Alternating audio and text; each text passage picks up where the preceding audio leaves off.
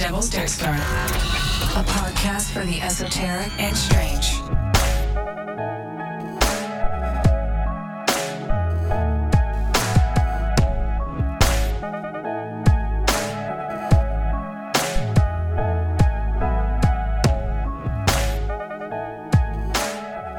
Okay, we're at full battery everywhere. Yes. All right. Welcome back, Dirtlings. Welcome back, Dirtlings, to the Devil's Dirt Star. We are your hosts, Big Spoon. And Ellsworth. So, Big Spoon, before we get started, hang on. Fix my mic. Oh, yeah, you can do some tightening business I on there. Okay, so before we get started, I have a gift for you. Oh, my God, you brought it. From Mother. You guys, look at this thing. Look at my mouth. Look at this spoon. You actually brought it to me. Yeah. So I went home for Thanksgiving, and I as soon as I get home and I'm making food, and my mother opens one of the drawers and pulls out this, for those who are listening and not watching, gigantic serving spoon. And comes up to me and conspiratorially goes, "For a certain special someone." And I had no idea what she was talking about. I just looked at her like, huh? And then she goes, "For Big Spoon." I'm like, oh. When you sent me this picture, I died laughing. The picture doesn't do it justice at all. This is enormous. I am so excited. Think about everything that can fit in here, and it's just ice cream. Yeah. That's what I need it for. Every scoop is going to have every bit of flavor from my ice cream. Peanut butter pandemonium, you guys. It's like my fave. It's so good. Yeah. Oh my God. I mean, the dairy kills me if I have too much, but I'm trying to keep dairy in my diet. Gluten be damned. That's like a thing, right? People, I don't know, or at least it's a thing that I've seen with other people that stop eating gluten. Over time, they stop eating dairy as well. Interesting. But I try to keep it in my diet too. I've seen a lot of people have lactose issues. I imagine that probably comes with age too. But I mean, I haven't been eating fair. dairy since I was 18. And Right. gluten didn't come along until a few years ago when I moved to Plattsburgh because, We've Plattsburgh talked makes about people that. gluten-free. May or may not be in the water. Yes. I am so excited about this spoon. I'm going to proudly present this right here for the duration of the podcast. We'll get a picture after to put on Instagram. Oh my God. So we had a poll. We did. We had a poll to find out what people wanted for a kind of Christmassy holiday-themed episode. And for our Patreon members, the options were Yule Magic, Christmas Ghost Stories, or Krampus, and Krampus won. So we're going to do that. I also, before we get started, wanted to correct something from the last episode. So when we were talking about burials and religions that don't allow bodies to be touched. Yes. So I had years and years ago a Catholic friend who told me that they had to be buried a certain way and they couldn't have autopsies or anything. However, upon further research, I don't know if I misunderstood her or if she misunderstood or if it was just her personal opinion. However, It is, to my knowledge, not a Catholic thing from the research I did. And if you are in a sect of Catholicism that does practice this, please let me know because I'm just confused. But from what I could find, the popular religions that do not allow things to be done to the body, like autopsies and stuff, are Islam and Judaism. Okay. So I don't know. Yeah, if you're a practicing Christian and this is part of your beliefs, please let me know because now I'm obviously I misremembered or misunderstood. So, or it was a certain sect that she was a part of. It's not someone that I'm close with anymore, so I don't want to ask. But it's very interesting. Yeah, now I'm very curious. So, if you are practicing a religion that does not allow for bodies to be dismembered or affected after death, please let me know. I'm curious. Yeah. All I'm thinking about is how, I think we've talked about this before, but my ex-stepmom, long story, it's fine. But she told me that I couldn't be buried in a cemetery. Yeah, I think because you're not baptized, right? No, I'm not. not. And I know that's a thing too. I'm a heathen. Yeah. We're all heathens here. We welcome heathens in this dirt star. Yes, I guess. yes. Very interesting. I'd Yeah. like to look into that a little bit. Yeah. And get some thoughts from some of my local folks. Yeah. Interesting. Yeah. So now yeah. Anyways, just wanted to correct that. I don't want to be spreading misinformation more than I already do. So This is a misinformation and hyperfixation podcast. yes, it's a live and learn. We correct things as we learn them. So Yeah, but we love to learn. Yes. Lifelong learner. yes, You are. yes, Yes, all the degrees. all the degrees that I can obtain. And then I just get hyperfixated on random things and then I'm off to the next. Yeah, that's the way to do it. Yep. So today I did some research for Krampus movies. And let me tell you what, there are some terrible Krampus movies out there. Oh yeah, Like one of them I started watching and then Jesse was like, what in the hell is going on? And I'm like, listen, this is so bad. I think it was made with a $10 budget, but it wasn't. It was like $1 million. I couldn't get through it. which one was it? When was it made? It was actually what I thought. Oh, thank you. It was actually what I thought was the second Krampus movie to the 2015 one. Oh, but so it was a fairly wasn't. new. Oh, it wasn't. No, there were actually 3 movies made in 2015 Really? about Krampus. 3. Interesting Yes. that I thought the modern day interest, the peak from Krampus came from the 2015 one. I didn't realize. So if there were 3, that to me implies that, although I have heard that it's very common that if someone hears that someone's making a movie, then other people will rush to make the movie as well to like. Yeah, think about all the documentaries or like short series that come out and it's like a duplicate of another one, like the Candy Yeah.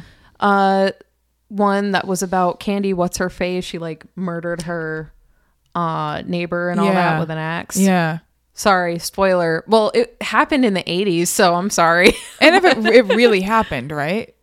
It really happened. Yeah. So it's not a spoiler. It's Yeah. It's just a piece of history. You're Yeah. welcome. But like there's one starring Jessica Biel and then there's another one starring Elizabeth Olsen, which I Okay. heard was also really good. Haven't watched it yet. But yeah, when one's coming out with one thing, there's another person working on the same project and Yeah. it's like, Yeah. that would give me so much anxiety. For real. Yeah. But you actually have the lore behind Krampus. Yes. So when I was in Salem a couple of weeks ago for a friend's 30th, I went into Blackcraft Cult. Of course, I always go when we go to Salem. And they had a book from Jeff Bellinger. I think I'm going to go with Bellinger. Bellinger sounds more right than Belanger. But it's called The Fright Before Christmas. And it's filled with the true story of Christmas and then these different Christmas schools. And there's a lot of different Ooh. Christmas schools. I'm only bringing up Krampus, but if you want more specific Christmas schools, you have to listen to when we guest spot with Double Density podcast, and I'll bring some of those up. But yeah, So where did we want to start? With the lore or the films? I can give a backstory, I guess, with the lore, and then we'll kind of dive into the modern day pop culture version of Krampus. Okay. So before we start, I want to give a kind of brief rundown on Saint Nicholas because Krampus is tied to him. And so Saint Nicholas is the origin of Santa Claus, if you are not familiar. And Saint Nicholas Day is the day that is celebrated generally on the 5th or 6th of December. And it is actually when he allegedly died, but it's kind of a celebration of his life. So Saint Nicholas of Myra is the real life person that Santa Claus is based on. So he is a real historical figure. Good old Saint Nick was a Greek monk from what is now modern day Turkey. Oh, So Santa Claus is from Turkey. that's cool. Well, he's Greek. Yeah. Anyways, he's from that. He's from that area. He is the patron saint of sailors, merchants, archers, repentant thieves, children, brewers, pawnbrokers, and students in Europe. Specifically, students in Europe. That's a very like wide range. It is of people. It is. Yeah. Interesting. Yeah. So, according to the St. Nicholas Center, he was born to wealthy parents and they died when he was fairly young and left him as an orphan. And they were also very devout Christians. So, which is, why he became a devout Christian. And he, following the teachings of Christ, he chose to use his inheritance to help the poor. Aw. From everything that I've read, it sounds like he was a really wonderful person. He inspired Santa Claus. Yeah. So, there are stories of him, so as we know, depending on where you are in the world, he leaves gifts for you in shoes or stockings. So this myth comes from the stories that Saint Nicholas would drop gold bars down chimneys or in windows, and they'd land in, people hang up their stockings to dry, and they'd land in the stockings. Oh my God, you're blowing my mind. Yeah. So I didn't write this down, so I'm just going to share this story from memory. Growing up, my mom was very big on teaching us the true story of Christmas. And so she would tell us these tales, probably partially based in truth, but also definitely very grown out of myth as well, of the real Saint Nicholas and the things he would do. And one of them was there was this widower who had these 3 daughters, and he couldn't afford dowries for them. And so Saint Nicholas, he heard them talking about it when he was passing by a window. And so he heard him talking about the first daughter. So he threw a gold bar through the window, and it landed in a shoe. And the father was able to use that as a dowry for the first daughter. And eventually he did it for all 3 daughters. And so there's a lot of tales of him he was very humble. He didn't want people to catch him giving gifts. So he'd secretly sneak them places. It's very interesting. And other, kind of passing along St. Nicholas's life. This was a time period where Christians were persecuted a lot. So he experienced a lot of persecution and imprisonment and stuff like that just for being Christian. So he died on December 6th, ages ago. I don't have the date, but it was a very, very long time ago. And now it is celebrated, especially in Germanic countries, as St. Nicholas Day. So it's celebrated in many different ways depending on where in Europe you are, and it's celebrated here as well, especially if you're in a community that is largely Dutch or German. It's more popular. Cool. But I'm gonna go focus on the Germanic style celebrations because that's what I'm most familiar with personally, and I believe that's also where the celebrations are most popularized. If you go to Germany this time of year, isn't it more of a festival? Kind of. Yeah. I would say in the same way that there are Christmas festivals, it's a celebration and a holiday for sure. That's very cool. Also, just the shoe thing. This is the first time I'm hearing about it. Really? Yes. Oh yeah, that's a huge. Dutch children put their little wooden clogs out for Santa to leave presents in. That is so precious. Yeah. I really like that idea. Yeah. Instead of just the, stocking or throwing things down a chimney, which I get. I just thought that was the route in which Santa chose to enter the home. Yeah, there's also, reindeer is an American thing, but there are places where he rides a donkey or a horse. The reindeer's an American thing. That's not a. I don't think it's popular in other places. Probably more now because America, our westernization of things. Santa Claus really became a thing too in Europe thanks to us after World War II. But Coke commercials probably had a lot to do with that. Yes, the Coke commercials also really changed what St. Nicholas looked like because he was a saint. He didn't eat a lot. He was historically a very thin, not jolly. Friendly, but not bowl full of jolly. He was not large. Yes, he was not a large man. He was very slim. And then Coke really created the iconic Santa that we know now today. Yeah. Cool. Yeah. So on the night of, generally, I grew up knowing that the 6th was St. Nicholas Day. From my research, I've learned that it is the 5th or the 6th. It just depends on where you are and some other factors. So we're going to operate on December 5th being the night before St. Nicholas Day and the 6th being St. Nicholas Day. Okay. So on the night of December 5th, Santa Claus or Sinterklaas or Sankt Niklaus. And a quick note that in these traditions, the Weihnachtsmann or Father Christmas is a different entity than Santa Claus. What? So Father Christmas is a helper. He's not Santa Claus. Does he have a form? Do we know what Father Christmas looks like? If you Google Father Christmas, it's kind of a more old-timey version of Santa. Okay. As far as what it's kind of cross-mingled enough now that it looks like another Santa Claus, but it's kind of a little wizard that it looks like a Santa Claus, kind of. That's a little, very fun. Yes. Santa but wizard. Yeah. I like that. So the Santa Claus or the Weihnachtsmann will leave gifts and sweets for good children in the shoes or boots or bags that are left outside for him. So where does Krampus fall into all of this? Krampus, which is thought to have come from the German word Kramp or Krampen, which used to mean claw. I don't think it still means claw. Oh. At least not to my knowledge. If you're German origins, please let us know if Krampen is still used to mean claw. However, allegedly on the same night that Sinterklaas is going around and leaving presents for all the good boys and girls, Krampus follows, leaving coal in the best case scenario, or a root. Root being a switch. Like, you know, you've seen like with the branches that he carries and he like switch. Yes. Yeah. For the bad children. That's the best case scenario. He can also do much darker things, which I'll cover a little bit later. So picture this.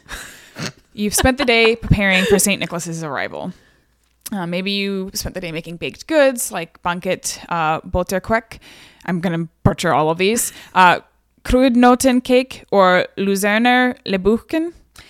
Maybe you went to church, you know, celebrating religiously, or decorated the house, singing songs about Sinterklaas. Evening comes and you set out your boots or your clogs or your stockings or however you celebrate, and you leave a carrot or some hay for St. Nicholas's horse, Schimmel. Oh, that's so cute. And you wait to see if you get a knock at the door. So this is a little different. Traditionally, what they do is they'll leave their things out, and either Santa's helper, Santa himself, or a neighbor will knock and be like, "Oh, you got your presents," and then you'll, you know, get your gifts that night. I feel like so far I love this, and then you're gonna rip everything to shreds. Well, it depends on whether you've been good or naughty. Okay. So instead of hearing that knock, you hear the clatter of hooves or the rattle of chains. But it ain't a horse on your roof. But it's not a horse on your roof. And that's another thing. Santa doesn't jump on roofs as to my knowledge. That's another thing that's more popular in America. Because again, the reindeer, the flying reindeer. So in traditional lore, he's not up on the roof. No. No. I guess he's getting on the roof if he's dropping things down the chimney, but he's not going in the chimney. Wait, does Krampus get on the roof? He could. Ew. Depends on where you're from. I hate that. So for those who aren't familiar with the appearance of Krampus, he looks like a demon. He has, you know, big horns, hooves. He's usually carrying a switch and a sack, and he's usually wrapped in chains. So the chains are a more recent addition. They are the Christianization of Krampus, because Krampus kind of came a little more from the old gods lore. So Krampus originally became lore around the 12th century, and they believe he is kind of a descended from Hel, who is the god of death in Norse mythology. Whoa. Or maybe not the god of death. He's the god of the underworld in Norse mythology. So Krampus has kind of come and go since then. He didn't really become super popular until recently. So 13th century church tried to get rid of it because they thought it was kind of glorifying the devil. And then, which is kind of interesting because in a way, I mean, it is, but only in the same way that same way to me that the church glorifies the devil in saying, if you're bad, this is the repercussion. Yeah. So I find that kind of interesting. I think it's because of the old god ties. Okay. They not a fan of that stuff. Yeah. It's a little pot calling the kettle black in a way. A little, yeah. It works for me, but not for thee kind of thing. Mm-hmm. So Krampus didn't really come back into form until the 1800s. And so at that time, the chains were added, and that's an addition from Christianity. So kind of throwing some more devil ties to him. I like the chains. The chains, yeah. And there are actually, if you look up like classic Krampus pictures, there in imagery, there are a lot of postcards and paintings from this time of Krampus, the traditional kind of freaky goat-like man figure, usually bearded and scarred and big horns and very scary looking. And I was on Reddit reading different things of children talking about, or ex-children, adults who were children, who experienced, in the Germanic countries having Sinterklaas and Krampus come and being terrified of the person who was dressed up as Krampus. Because understandably, it's going to scare you straight when you see goat demon come in. So again, the milder version of this is he's going to leave coal or a switch instead of presents. The scarier version is he takes bad children and he fills his sack with them and he leaves with them. Oh my God. I wanted to ask you so badly what was in the sack. Children. It's me in the sack. Yes, it's you. It's you. You've been naughty. Oh, that is scary. Yes. Where does he bring them? I think he eats them, perhaps. Oh, nice. It is not a good place that you're going if you end up in Krampus's sack. Okay. Yes. That's interesting. And I have to imagine that it's also a magical sack because you could really realistically only fit like 3 children in a normal sack. Well, how big is Krampus? He'll go the size of a man, like a large man. Okay. Yeah. So not like he's not normal. I would say, I mean, with his like goat-like legs, he might stand kind of tall, but he's not, like 10 feet tall. He's like the size of a man, generally speaking. Oh my fucking God. And so there are actually myths that Krampus is, or part of the mythos in some places that Krampus is St. Nicholas's brother. That's a very new addition, obviously, as far as like St. Nicholas's history and mythos. But yeah, I wonder if there's something in the literature that could kind of lead you to believe. No, I don't think so at all. I think it's just because it puts everything in a nice little tidy package of like, yes, here's St. Nicholas and his brother, and they come and they're the two, good cop, bad cop. Interesting. Yeah, I don't think that there's any. I mean, if we're gonna look at it from like an analytical standpoint and look at all the lore, I don't think there's anything written where people can interpret it as, oh, it's his brother. I think it was just kind of tacked on as like, this makes sense. We're going to have him be his brother. Do you think they talk to each other? Like they're on walkies? Totally. This kid's been shit. Yeah. Santa's Go like, Krampus. They left me no cookies. Pick this kid up.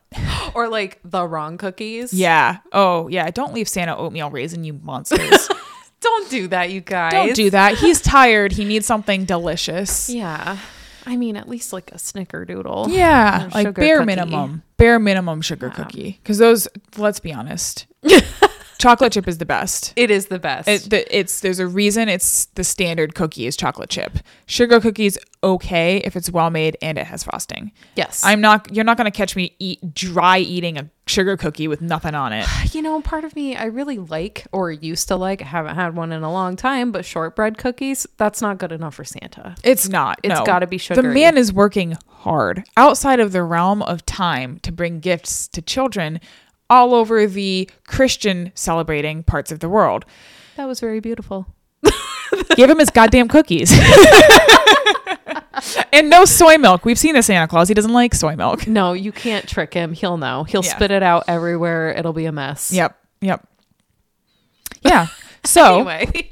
Krampus kind of disappeared a bit after World War II because the westernization, and when I say westernization, really what I'm referring to is American culture, because our culture tends to be very overbearing and kind of filter into other countries. That's fair. It's, we'll say on a nice end, it's popular. We'll go with that. So after World War II, Santa Claus really started to take hold. And so there are a lot of places now in Germanic countries where they do celebrate, we'll call it the American Christmas. It's not just the American Christmas, but with Santa Claus coming on the 25th, and then they'll still have St. Nicholas coming on the 6th. Okay. So it wasn't really until the 2000s that Krampus started to really take hold and come back again into popular culture and modern lore. And I would say he's quite popular now. Most people know who Krampus is, or are familiar in one way or another with his iconography. Yeah. Yeah. What triggered it? The movies. Definitely. From everything I've read, it was really the 2015 movie is what really blew it up. I mean, there are Krampus foundations and groups of people who get together and dress up as Krampus, which is cool and fun and odd, but odd in a fun way.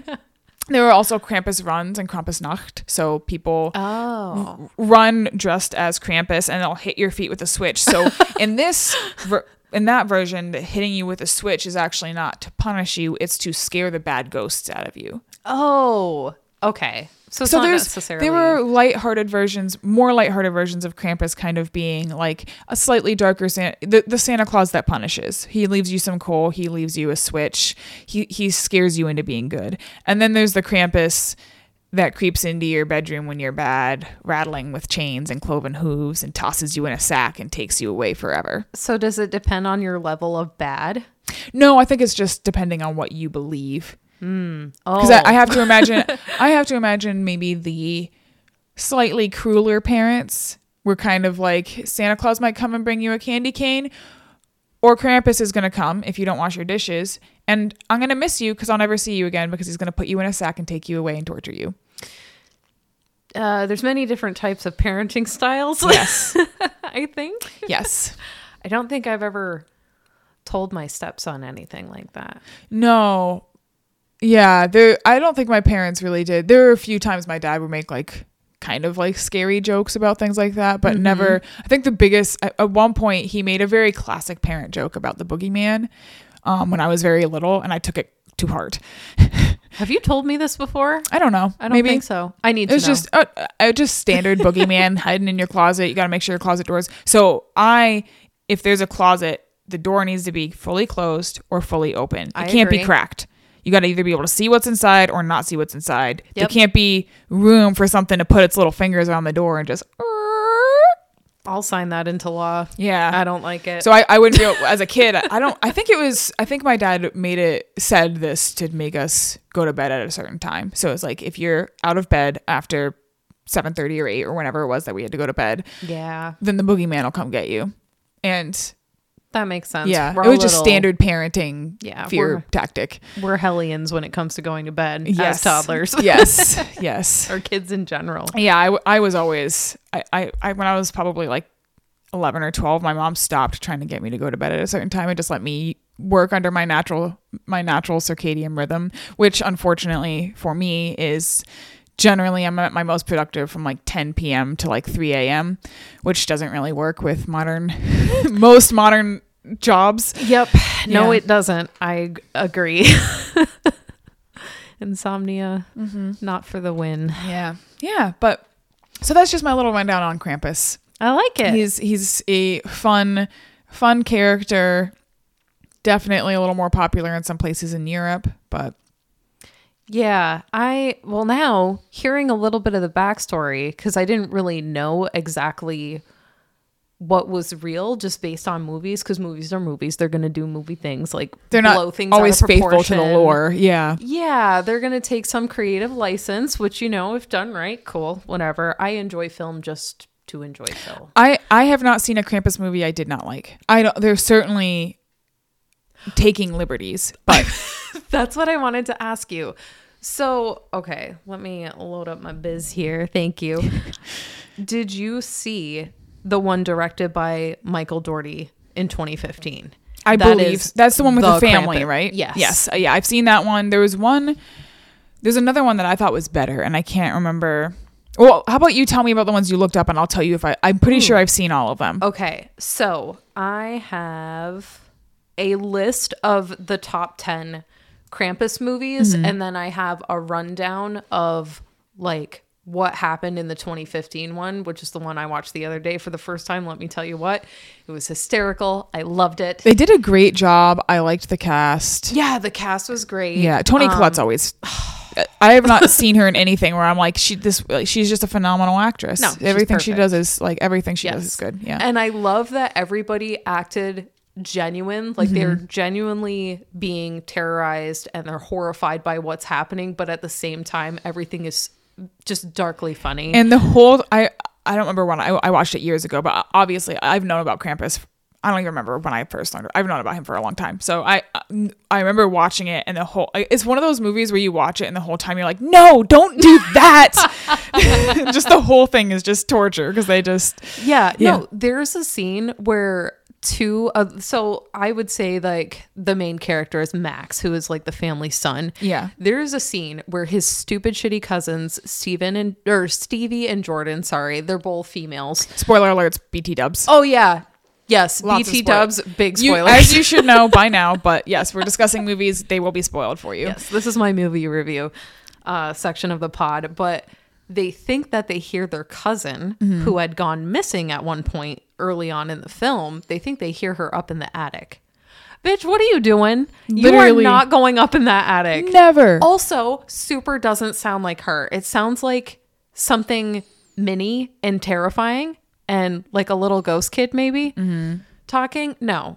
Come on. What are you doing? Absolutely the fuck. And of course, this is the one where the grandma the whole time knows exactly what's going on and is trying to explain to them what's going on. And they're like, no, grandma, relax. We'll be fine. And she's like, batten up the hatches. It's coming. Keep that fire going. Yes. Yeah. Yeah. Because Krampus does come down the chimney. He comes in wherever he can come in. Yeah. Yeah. Oh, Yeah, Krampus comes in where he wants to. Indeed, he does. Yes. So what we can do a rundown of the other films, or we can basically go through the most infamous Krampus movie. I watched it, so I have a comprehensive list of what's going on in that film, and I was trying to make sense of it as you were talking about the lore.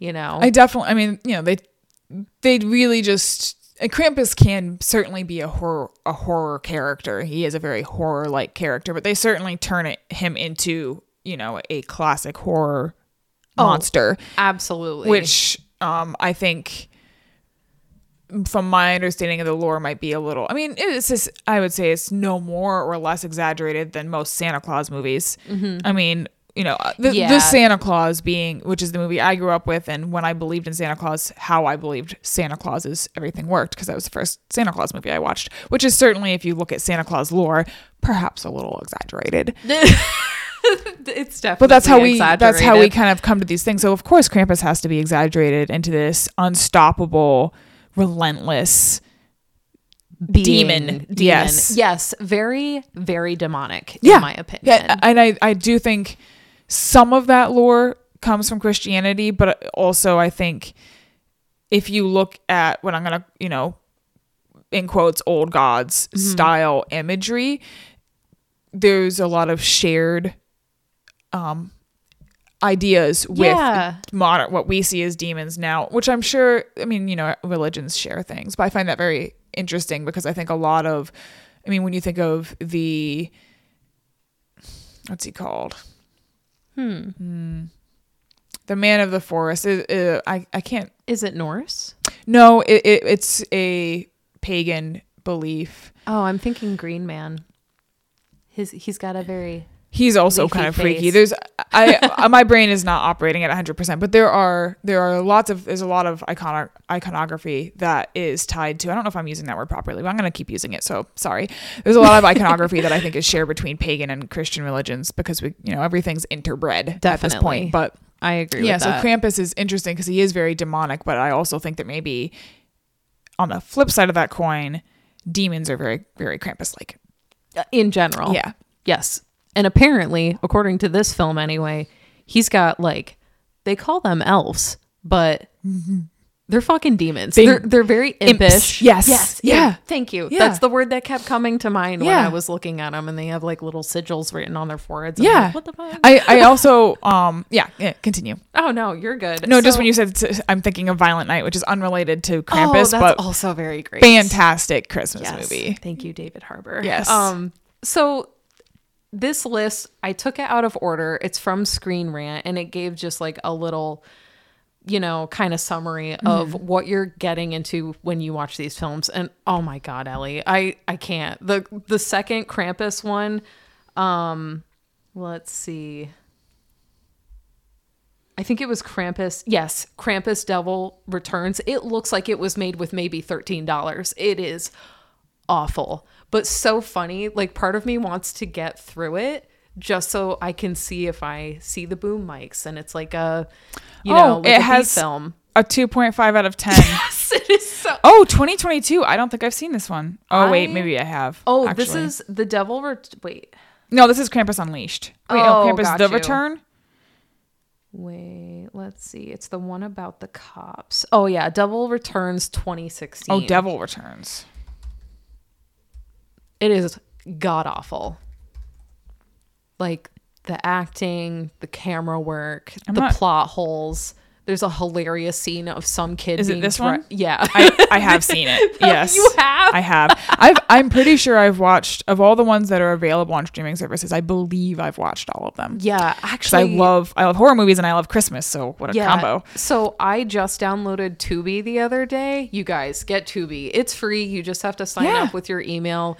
There's so many different movies and TV shows on there, and just about every Krampus film is on there. It was so good. So the first one on this list, we'll go in order of in pairs according to the timeline. The first one was Krampus, the Christmas Devil. That came out in 2013. And it's about this guy named Jeremy. He's a police officer, and He was kidnapped as a kid, but apparently survived. And he lives in his hometown, and he continues looking for his childhood kidnapper. But when other kids start going missing, he realizes that this might be the same one, and it's Krampus. That's the long and short Were of they it. all bad kids? Because that's the thing I found in a lot of the horror movies is Krampus is just kind of indiscriminately torching kids. Well, what I will say is because I stupidly thought that Krampus, like the second one, was the follow-up to the infamous like Doherty one from 2015. I started watching that one first, and these kids are pretty shitty. They're going into a house in the second one, like in the very beginning, and it's abandoned. And this kid tells his friend to like chill out and cracks open a beer and like chugs it. And they're like maybe 13, 14. They're just hellions. Yeah. It's absolutely ridiculous. Yeah. So this one, it follows 3 police officers this time. And they're trying to solve a case of missing kids from their own town. And what they learn is that this is the work of Krampus, who killed one of their officers, like his wife, and abducted one of his kids. And is this another because I found in some of the Krampus movies it's really not that much about punishment. It's just he's a child eater. He's just a typical ghoul that comes around a certain time of year and takes children. But like I said, I couldn't get through it. I think I got through maybe like half an hour, and then I was like, I'm done. That's fair. Bye. That was us with the Winnie the Pooh horror movie, which I still want to watch. Dude, I like bad movies. I have a thing for bad movies. It is not the right kind of bad. It's like just bad. The poster for it looks incredible. It's though. not. We put it on Halloween before the party started, and I just couldn't. It's so bad, man. And it's not even like the special effects are bad or anything like that. It's just not good. Oh God. It's just like bad writing. Yeah, bad writing. There's an excessive amount of hot tub scene. Just like they took all the characteristics of a good horror movie, like show some titty, like have a scary thing, but like they a just slasher. Kind of. Yeah, I would say I would classify it as a slasher film, but I mean, if someone loves it, please let us know so I can tell you how wrong you are. But I like bad movies. It was not a good bad movie. It was just bad. Yeah, you can plead your case, but you're probably gonna be wrong. Yeah, I mean, you you love what you love. Sometimes you love bad things. It's fine. I love bad things. I love Velocipaster. But that's awesomely bad. It's different. Intent, like it knows. Yes. And it's going for a certain kind of thing. And I don't know how to put it exactly, but the Winnie the Pooh one, it just, I don't want to say it took itself too seriously because I don't think that's necessarily it. I just think it tried to fit themes in that are classic with horror movies, but it just didn't fit with, it just didn't work. It was a mishmash. Yeah. Yeah. I think it definitely helps to go into a B film, watching it, knowing that it's a B film. Same thing with satire. Yes. Like, I remember the first time I watched Drag Me to Hell, and I thought it was one of the worst horror movies I had ever seen. Watched it again years later with my husband, Jesse, but he told me it was a comedy, a satire. Totally changes the whole... Completely changed my mind. I was laughing the whole time. Same thing. John thinks the Cabin in the Woods, he was like, it's a terrible horror movie. I'm like, that are you kidding me? It's the best movie. It is phenomenal. It is so good. It's so good. And he was like, it's super dumb. I'm like, you can't watch it thinking it's going to scare you because it's not going to scare you. Did Joss Whedon direct that film? I want to say that he might have. No, I thought maybe he had. He has done Angel, Buffy the Vampire Slayer, and also Firefly, actually, if you've ever seen that. I watched it years ago. Yeah, I was very upset when they... Yeah. No, cool. It was Drew Goddard. Joss Whedon for the screenplay. He wrote the screenplay. Okay, that makes sense because it had a very Joss kind of feel to it. Yeah. But that movie's fantastic. I think I need to make him rewatch it, going in understanding that it's satire. When I first watched it, I didn't know it was satire, but I feel like you figure it out pretty fast. Like when the guy turns the bong into a weapon, you're like, okay, this is a joke. Yes, but they do a very good job of making it. Like, they don't take themselves too seriously, but they still make it like, this is a very well done movie. I remember watching it in theaters. It was so good. I could throw that on anytime. And the plot is just brilliant. Yes. That and Tucker and Dale versus Evil. Also love that. Yes, that one's everything about that one is absolutely. It's somehow charming. It is so charming. It's so charming because they're just like, oh no, I don't know. Another fantastic horror movie. We'll have to watch it sometime. But yeah, next on the list is Krampus Unleashed 2016. I don't think it has anything to do with the other ones. I think it's a standalone. So in this movie, it's about a film of treasure hunters and they're looking for a buried treasure. Of course. Unfortunately, they find ancient stone, and the stone, it has like demonic summoning powers, I guess. Okay, so it summons Krampus? Yeah, I guess so. Ultimately, it does wake him up, I guess. Yeah. And then after sleeping for centuries, Krampus starts hunting down people again. And that's the long and short of it. I'd be pretty pissed if I was taking a nap and someone woke me up. That could drive me to murder. I'd be so mad. Yeah. Man, I was so tired this morning. I'm not really sure why. I think it's like Thanksgiving hangover, kind of eating way too much salt and sugar. I went back to bed. That's always nice. Yeah. Yeah, it was fantastic. Now we have Krampus the Reckoning. This is a 2015 film. So came out the same year. One of the three. So at the center of it all is Zoe, and she's a girl who's adopted by foster parents after her biological parents die. And some time ago, her grandmother told her about Krampus. It's always a grandma telling you they know. They have secrets. Yeah. So her grandmother tells her about Krampus, and the girl has now made friends with the demon. Okay, I like this. I like Yes. this plot. I don't know if I've seen this one. I kind of feel like I need to watch this one. So once her new parents start abusing her, she kills them with a voodoo doll and continues killing others with the help of Krampus and this voodoo magic. What's this one called? It's The called Reckoning? Krampus the Reckoning 2015. I don't think I've seen this one. That sounds kind The of fun. plot doesn't sound very familiar. Oh, I have not, because that Krampus No. is not familiar to me. For those who aren't going to look it up, he's just a skull with an overbite and a lot of sharp teeth and big muscular legs. and horns that kind of hang over the back of his head like a schoolgirl's ponytails.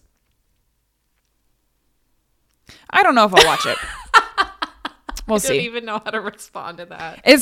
Tell me that does not look like schoolgirl ponytails. Oh yeah, it definitely. He's just missing little pink bows. And on the overbite is not doing him any favors as far as fear goes. Oh man, he is jacked. Who played Krampus? I mean, obviously they did things to him, but he must be wearing a suit. He's got to be. I mean, obviously, yeah. There's definitely like the striations, the muscular, but whoever, maybe it's just CGI. It's a big person. I'm assuming lower budget. I could be wrong. I don't see Krampus in the cast, so I'm assuming he is CGI'd. Fantastic. Yes. Okay, so not even practical effects. Way to go, guys. Yeah. Yeah. Good job. So next we have Krampus Origins. This one actually came out in 2018. This one is about World War I, and it's currently raging on. And it's like basically the focus point is a group of American soldiers. They find an artifact that can summon Krampus. The soldiers are then killed in battle, and the artifact is given to one of the soldiers' widows. So then this woman, she works at an orphanage, and the kids summon the demon who they now must battle. And it's about a battle between orphans and Krampus. Nice. I kind of guess that makes sense, right? Yeah. Orphan kids. I'm pretty sure I've know. seen that one. Yeah? I'm pretty sure I remember watching that one. You're like a seasoned Krampus movie watcher. I went through it was a couple of years ago, but I went through a thing where I I think it was when I watched the 2015 one. Maybe I say a couple of years ago. It might have been like 2017, but I just remember like burning through a bunch of them, and then I've been obsessed with Krampus movies because I get that. I'm still on a Krampus roll. Like I want to watch. We'll mention it because actually this was the #1 film. I'll mention it in a minute. And it's not really about Krampus, but it's Krampus adjacent, and it was fantastic. I ended up watching it after the other film. But the next one on the list is Mother Krampus, which I hear is actually pretty good. Came out in 2017. And this story is based on the German legend of Frau Perchta. Oh, Does that ring a bell? If it's what I'm thinking of, I don't know if. So I've read it. Is that the lore of the old goddess? I think it is. Yes, so I am familiar with her. She is Krampus adjacent as far as like if you look up Prekta, I believe that's. Oh, I like that pronunciation. I'm just adding the German. Yes, it is exactly what I was thinking of. So yes, Cool. look up Prekta masks. They're fucking freaky. Ooh, They're like it's like masks in Krampus general. but used in religious things, Okay. rituals and stuff, and spooky. here. Let me see if I can find a picture of Prachtanacht. Yeah, and there's 2 of them. There's 2 stories about her, I guess. Did that one make the list? I went to German with it, and now I'm just getting German search results, and that's not helpful. Frau Perchta. I don't know how to pronounce it. Perchta.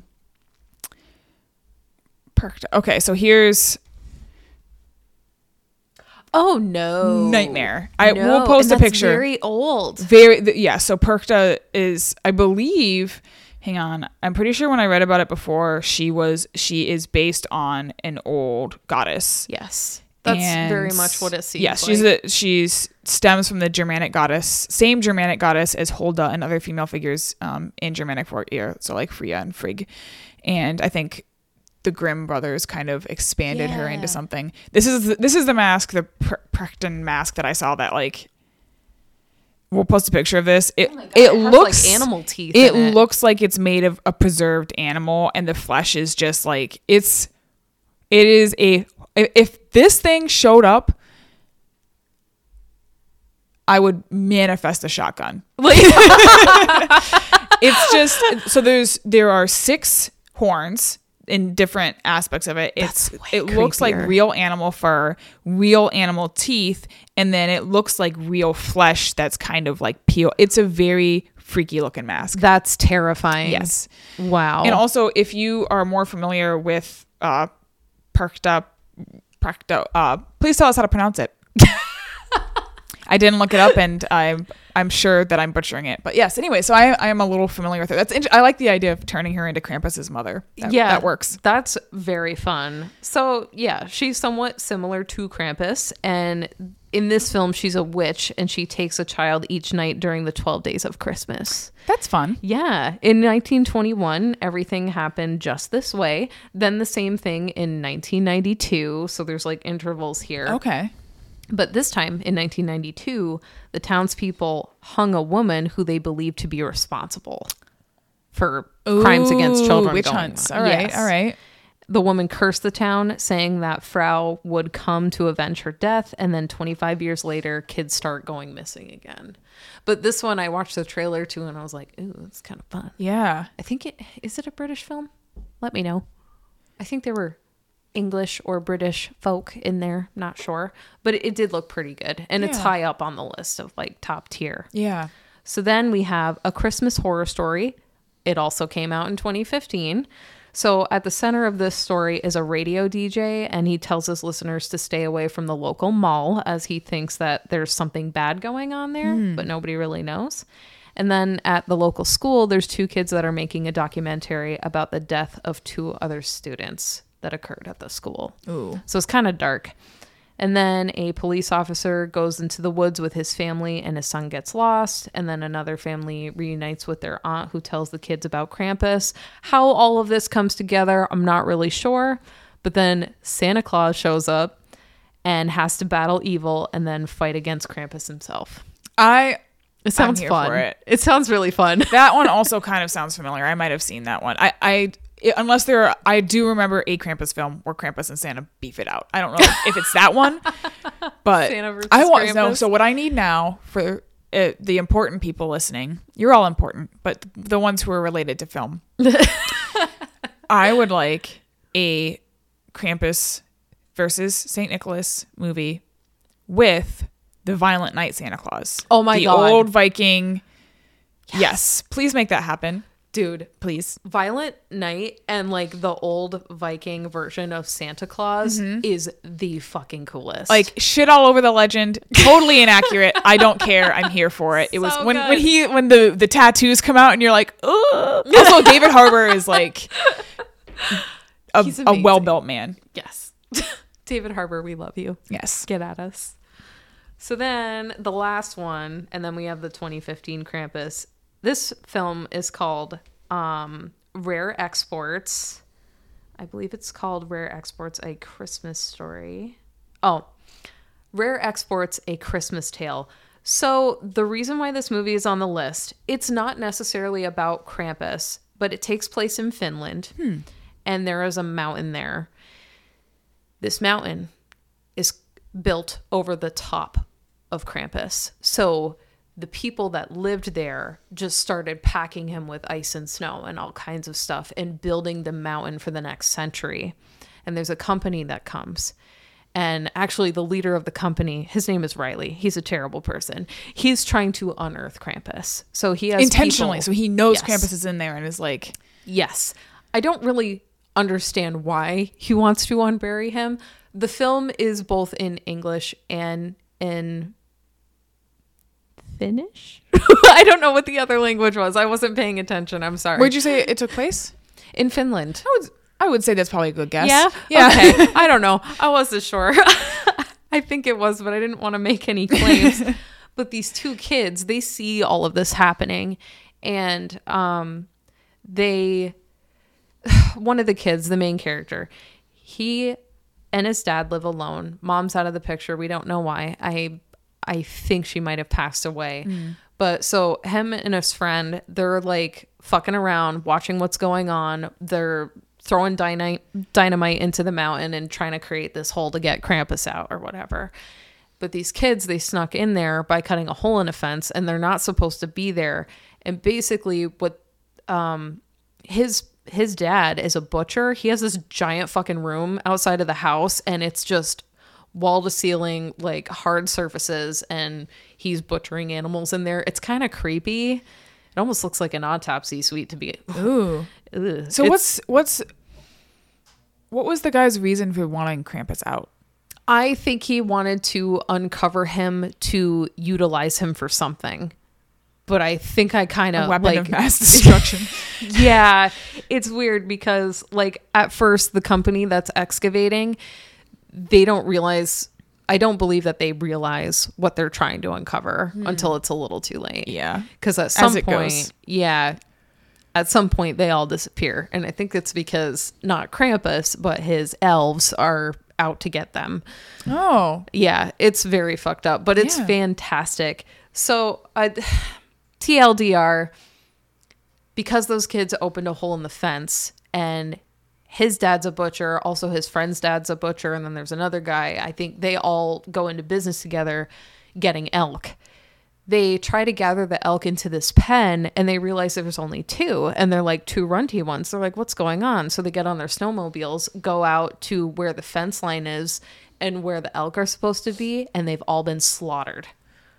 Like 85 grand worth of elk are out there just totally annihilated, and they think it's wolves, but they see the hole in the fence, and then they blame that excavation company that they cut a hole in the fence or something. Yeah. I don't know. So then they want to get collateral.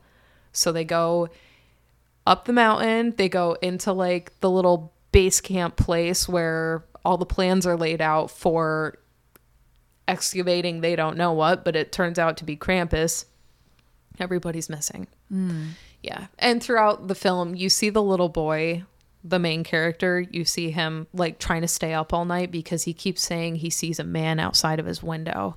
And he even ties a keychain with a ton of keys onto his hand, and he's just sitting on a pile of things in his room in front of the window so that if he falls asleep, he drops the keys into a bucket and it'll wake him up. It's so cute. That's so smart. Yeah. Yeah. So the movie, it kind of takes off when the dad had built a trap for like bears, and it had spikes in it. It was a pit, and it was covered in like tree branches What and a stuff. weird thing to do. I know. It's kind of I mean, odd. I guess bears are probably more of a problem in Finland than they are here. Yeah, definitely. But unfortunately, an old man falls into the pit. Oh no! Well, Yeah. okay. To be expected. Why would you build a pit like that? It's not Vietnam. I know. It's ridiculous. And also, it's funny because the film takes place in 2010, but it very much looks like maybe 1980 with like their haircuts, their outfits, like super behind the times, very rural, whatever, and a very rudimentary trap for a bear with spikes in it. Yeah, I just like, don't bear traps exist? Like literally called bear traps? They super do, because there is a Yeah. bear trap that the son puts in the fireplace thinking that one of the Krampus guys is going to come down the chimney, but his dad was building a fire and threw a log in it and it snapped close, scaring the shit out of him. Well, that's He the gets least grounded. horror movie reaction for that to have had. For that to... Yeah. But then, so the guy, he calls his friend over and his kid's trying to look in the pit and he won't let him look. And so the friend comes over, bring him into the butcher shop. They think that he's one of the guys from the excavation team, and they reason, well, he shouldn't have been running around on property. That is a good way to doesn't keep out belong to him. trespassers, I guess. So they're about to chop him into pieces to dispose of this guy, but he starts breathing. And then, so basically they realize this guy's alive, but he's inhumanly strong. He bites like a very large stick in half and also bites a guy's ear What? off. Hang on. No. Does he... So they're in a... Where does the stick come from and why does he bite? Does he like take it and go like, look at how strong I am? Some guy, I think, tried to block him with the stick. But Gotcha. Okay. Yeah, Okay. so they all go in there and they're trying to assess the situation. There's just this skinny little naked man sitting by a fireplace. And what we later find out is that there was like a passport on this guy and there was an American name, but I think it was the passport to a man that this old guy killed from the excavation team, because he's like full on American. Yeah. And the elf man doesn't speak, whoever he is. So It sounds to me like maybe he's no longer human. yeah. And also there's a walkie-talkie situation in a coat. The walkie-talkie goes off. There's a person on there asking like, hey, where are you? You're not answering me, all that kind of stuff. So then one of the friends who speaks English tells them, we're going to go to a drop-off point and there is a ransom. So For the elven man? yes. Okay. Also, I do want to mention that one of the butcher friends, he was on his way to a Santa gig. So he was wearing a Santa Claus outfit, but he took it off to deal with the old guy that fell into the pit. They end up putting the elf man into the Santa suit. Why? This is like a fever dream. It is so fun though. You have to watch it. It's Absolutely. on Tubi. They throw him in a cage in the back of a truck, and you see the old man looking at the little boy in the truck, and he's just like, it's so creepy. Nightmare. They get to the drop-off point. The helicopter comes. Riley is in it. The guy that owns the company digging up Krampus, and he was like, where is he? And they're like, well, we want 85 grand because it would cover the cost of all the lost elk. So that's what they want in return. Yeah. That kind of a ransom. So then they bring down the elf guy in the cage, and Riley gets really close to the cage, and the elf, his eyes start glowing, and he's like, oh my God, everybody put your weapons down, smile, be very nice, be happy, kind of stuff. This is not Krampus. And I'm like, bitch, what? Oh my God. Who is it? Well, Belschnickel. indeed. So it turns out he is one of hundreds of Santa's helpers. And he has the long gray beard. Like, he looks like Santa Claus if Santa Claus was absolutely starving to death. So he's a Weissachmann. I guess. I don't know. So, also throughout the film, there's like little scenes of, you know, like the little calendars, and you can open the doors. to Advent them? calendars. Yes, Yeah. Advent calendars. Lost the name in my brain. Thanks, past COVID. I don't know. My brain I doesn't feel work. you. No the way COVID, it no used to. sleep, no brain. I can't, I can't spell anything. No COVID, no sleep. I no couldn't brain. remember. John was making fun of me. I couldn't remember Lucy's name in our last episode, the episode before last, when we were talking about disenchantment. And Yes. Lucy, Yes. a nickname for Lucifer. And I'm like, I couldn't Yes. remember his name. My cousin had a cat. For a long time, I didn't know his name was Lucifer because they always called him Lucy. Yeah. So Lucy is the name of the demon that I couldn't remember from Disenchantment, which I've watched. I used to put that on to fall asleep. I've watched it so many times and I couldn't remember his name. COVID brain. COVID's hard. We'll brains blame are hard. COVID and not just aging and stupidity And sleepless nights. and sleepless nights. My brain is just fracturing. It's fine. So then Riley gets murdered with a pickaxe in the brain because all these elves, They the lobotomized helpers, him. Yeah, they come running from the woods, and let me So tell they you all what. old men? Yes, they're all old men. They all look the same. Freaky. They have beards. They have pickaxes. They look like they came out of a mine or something. Yeah. And they're all naked. And let me tell you what, it is kind of freaky and surreal. There's something scary. It's like in Hereditary, there's something about nudity that when done correctly is absolutely terrifying. It's sinister. It's when there's nudity, but there's none of the natural human awkwardness that comes with nudity. There's just something. I mean, obviously, there's some cultures where nudity is a lot more acceptable. We come from a very Puritan culture, so it's different. But Which is probably why it's effective. yes, because for us. it's generally speaking, if you make someone naked, then you have more power over them because they're uncomfortable and they're a little more timid. They're vulnerable. Yeah. So if someone is instead Naked but confident running and at you. yeah. If something is naked and running at you, it is not mentally well, most likely. Yeah, no, super not. But I mentioned the advent calendar because there's a few scenes throughout the movie where the little boy, he starts taping the doors closed to the 24th door that's on his advent calendar, and then eventually staples it shut. I missed that. Something's coming out of the advent calendar? Well, no, but where they are, there's like big, huge like storage rooms. One of them is almost like an airplane hangar with a giant 24 on the door. And it's like this kid had some weird psychic connection to Krampus in a way because guess who's inside? It's Krampus. And he is in all you see are these chains coming down from the ceiling and a giant block of ice with two enormous horns coming out of it. It is so cool. Metal. And also, there's a bunch of radiators, ovens, and hair dryers all underneath the floor. The elves had started stealing things from the homes around. So one of the butchers, he had potato sacks. For the bad children.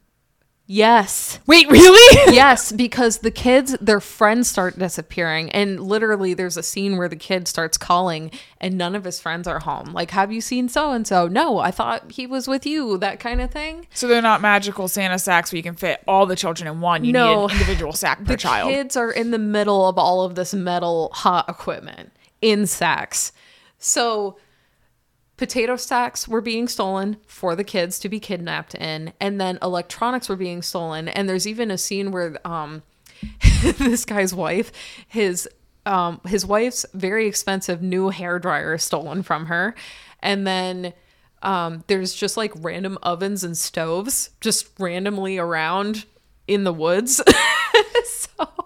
But they were all brought there to defrost Krampus, essentially. Yeah. So they start kicking all that equipment over so he stops defrosting, and they like have a blockade against the door. And then the kid comes up with a plan. Everybody's been making fun of this kid and because he's like really scrawny and little, and they think he's crazy for believing in, well, Krampus, because essentially what the tale is that Santa is actually a demonic spirit. He is Krampus. He was never a good being. So Whoa. Krampus adjacent, but not necessarily. Yeah. You kind of get where I'm going with this. And basically he comes up with a plan. They have a helicopter outside. They rig all of the sacks. There's 3 enormous ones to like some rope and to the helicopter. The little kid jumps on it. He has a walkie-talkie. They get him out of there because he knows the elves are going to follow the children because Krampus needs the kids. So that's what happens. They lift the kids out and they start heading towards like the elk area where they were supposed to like wrangle them all together in this wooded fence area. And the elves follow. And unfortunately, the fence isn't open. So the kid has to jump down from the helicopter. He makes it. And he opens up the fence so that all of the elves run in. And you just see all these naked men running at this kid. And he basically is like, tell my dad I did it. Like, I actually did it. And he thinks he's going to die. But meanwhile, what's happening is they start drilling holes into the ice and it is covered in dynamite. And then they cut off the horns that are sticking out of the ice. And you just see the dad in the back of this truck riding with the horns. It is so funny. And then the entire airplane hangar just explodes in the background. Whoa. Destroying Krampus. And as soon as that happens, all the elves stop. And they just stand there like, what's going on? Then all the kids, they get dropped off back home. And now we need to figure out what to do with the elves. And this is why it is called Rare Exports. So they design a company where they turn all of these elves into mall Santas. And they teach them how to sit with kids and give them presents and be nice to them. So you see them all in a line. The kid is sitting with his dad and he's like being driven around on this little thing so that all of the elves can see how you behave with a child, and they're petting these dolls that they have and handing them presents. And then that is the most terrifying possible end to that movie. Yeah, just wait. So one of the elves, he's actually holding on to a doll and he's petting it. Twist the head off. He throws it to the ground and then starts trying to rip open the box. And this guy's like, hey, that's not for you. So then he picks up the doll and he's nice with it. So then they have all these crates with a really cool symbol on them of like this big, almost weird looking Santa figure called Rare Exports. And they deliver all of the crates to different malls throughout the world so that they can have their own mall Santa. So this movie is based off 2 short films. I haven't found them online, but that's what it's about. Movies based on short films, there's just something about them. Yeah, it's so good. I love that plot. That's insane. It's so fun, and it definitely pokes fun at the fact that this is like a horror movie. It's also a Christmas tale, and it is absolutely a comedy, and it's done very well. I highly recommend. It's on Tubi. I mean, Christmas is obviously, it can be very joyful and wonderful and all those good things, but Christmas is a time for ghost stories. There are so many freaky, scary Christmas tales. Absolutely. And I think that that's maybe an underappreciated side of Christmas, is that there's also a lot of, it's a time of reflecting and looking back on, like, there are a lot of old scary stories. I mean, really, even speaking of blanking on names, the story of Scrooge. Oh, yes. What is that called? It's not The Night Before Christmas. No, that's not The Night Before Christmas. No, that's a poem. Oh my God. Right? COVID brain. Okay, hang on. Scrooge. A Christmas Carol. That one. Christmas Carol. Yes, A Christmas Carol Wow. can be really scary. I mean, it's a ghost story. Yeah. And there are renditions of it that are quite freaky. Most of them aren't, but yeah, most of them are like more on the cheerful side with like a couple spooky scenes in it, but it is pretty terrifying. yeah. And we had a VHS growing up that had a bunch of like 1930s Christmas cartoons. Ooh, that's some fun. of them were really sad or really freaky. Just Yeah, Yeah. I could totally see that. They didn't sugarcoat anything back then. no, there was one in particular. I mean, it was overall a happy cartoon, but it was all these orphans in an orphanage, and they were given all these crummy toys. And so Christmas morning happens, and like they're all excited and they get their toys, and like there's this very sad, it makes me sad just thinking about it. There's this scene where all the kids are playing with their toys excited on Christmas Day, and the toys just fall apart. It's like a little girl hugging a bear, and like all the stuffing falls out of it, or a little boy playing with a train and it just falls into pieces. Super sad. And there's this little old man walking by, just a generic old man, and he hears all the wailing and crying from the orphanage. So he goes in, he dresses up as Santa Claus, and he creates toys out of pots and pans that like really fantastic thing, and like makes Christmas wonderful. It's a really sweet story, but that's cute. Super sad. The beginning is just so heartbreaking, and like like I remember watching it as a kid and being like, this is so depressing, but oh, yeah. Man. Yeah, it's definitely, I mean, the Krampus, the 2015 movie, it definitely reminds you like the true meaning of Christmas, and that it's about Horror. Horror. It's about sacrifice and doing for others and not necessarily just thinking about yourself. Yeah, And it's a time of giving. And I mean, people do tend to be very generous. I find this time working in at a job where I ask people for money for charity purposes. People are very generous this time of year. Yeah, and the mood too. Like, well, a lot of people I know get depressed around the holidays, the holidays, but also like getting more towards the 25th. They're full of cheer. Statistically speaking, December is the lowest month for suicide. Really? Yep. That's very interesting. Yep. Huh. Yeah. I believe, don't quote me on this, but I believe it peaks near the end of winter. So when things start looking up and people are kind of like, oh, I still feel like crap, and it's starting to get warmer out. And so generally like February, March is the highest. But yeah, November, December have the lowest suicide rates because generally speaking, there's more going on. People are spending more time with loved ones. And although it can certainly be very isolating for people as well, statistically speaking, lowest time for suicide. I definitely could see that. That Yeah. makes sense to me. And, well, last but not least, the Krampus movie. I'll just give a quick rundown of what happened. Yes.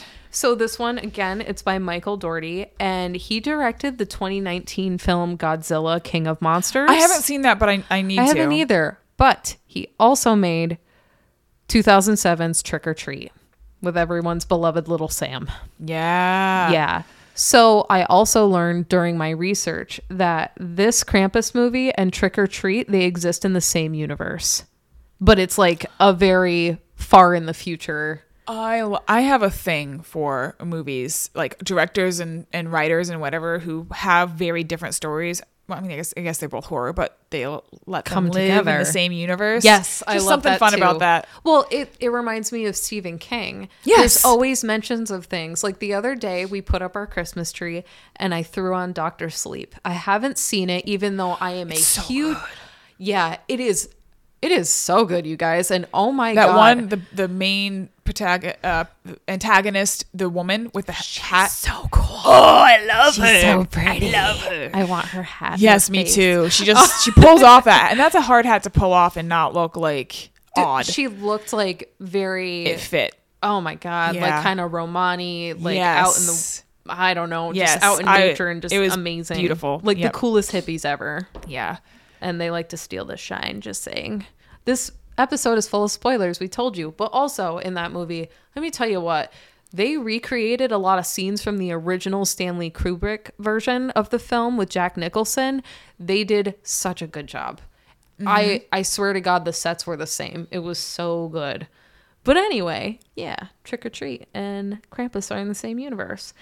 The budget for this movie was $15 million, which doesn't seem like a crazy amount, but they definitely utilized it. There's a really good mix between practical effects with all of like the little creatures in this movie, and then also like the special effects. Yes. So what they got in return though was $46,500,000. Wow. Yeah, it did quite well. Yeah, at box office was $61.5 million. That's awesome. Yeah, they did really well. So you can watch this on Peacock, Apple TV, Redbox, Hulu, Amazon, Vudu, Google Play, and YouTube. So it's kind of fun the way that this movie starts out because it's a very slow, like moving, like slow-mo kind of deal with Christmas music overlaying it all. Kind of reminds me of Singing in the Rain with A Clockwork Orange. Like, it's horrifying scenes with like very nice, cheerful music. There's a lot of, it's like it takes the whimsy of Christmas. Definitely. And then it twists it. Yes. And so we're at some type of department store. It's absolute chaos. Everyone's acting like animals. Staff members look like they're about to be murdered. Yeah. And this is when we meet the Engel family. And we have Tom, we have Sarah. They're the wife and husband. And our in reverse. And then we have the daughter Beth, who is currently filming her brother beating the living shit out of this kid in a nativity scene because for some reason this department store has a play going on. I don't know. But then they go get a family photo with a very creepy Santa who we later learn he's looking at Beth's ass in the photo and she's like maybe 15. Yeah. Fired. Yeah. And then they go home and the little kid Max, he's icing his face, and the grandmother, who they call Omi, which is German for grandmother. Oma, yeah. Or they call her. It might be pronounced, I believe Oma is granny. Yeah, no, that makes sense. Yeah. And I feel like I could heard that. I'm probably mispronouncing it because we called my Oma and Opa. That's so cute. Yeah, so I don't. Maybe I was pronouncing it in an Americanized way. Maybe it's pronounced Omi, but it's OMA with the little thing over the A. Yeah, and in this it's OMI. Interesting. So maybe it's there's multiple. Is it a dialect thing? But also to note, definitely Tom and his mother, they are of Jewish descent. So maybe it's a derivative somewhere in there. That makes sense. You know what? We can look it up. Look it up. OMI, you said? Yep. Translation. So it auto detected it as well. So now we know that in Yoruba, which I have not heard of, but it's a language. Omi means water in English. Hang on. What? German. Am I just wrong? I'm gaslighting myself. No, Omi is okay. So am I? Hang on, Oma. Okay, so Omi is grandma. Oma is granny. Oh, they're two different things. It's the same thing, but one is like more of like a I guess cutesy version. Oh, okay. I like that. Like a term of endearment, I guess. But so when they get to the house, everybody's kind of being an asshole still, but she's sitting there making cookies, but she's kind of got like a really apprehensive nature to her. Like she seems suspicious of something.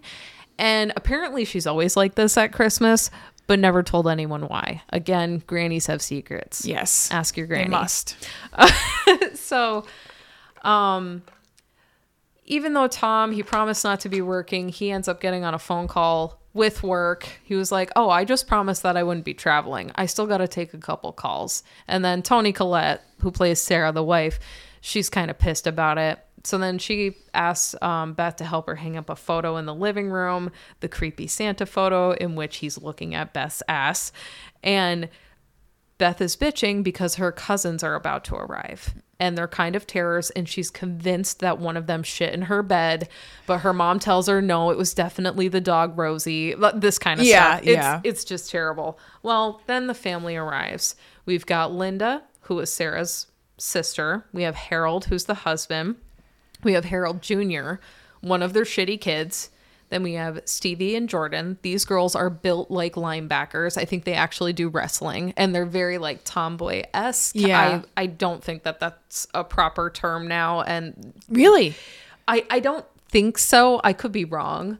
Oh my God. Well, hang on. Well, it's tomboy offensive. I feel like now, even though this film wasn't like that old, it's not necessarily like an appropriate term to be using. Since the term tomboy implicitly associates behavior to a masculine gender and reminds the societal expectation for girls, it can be considered condescending and sexist to use it. Yes. Interesting. Yeah. So yeah.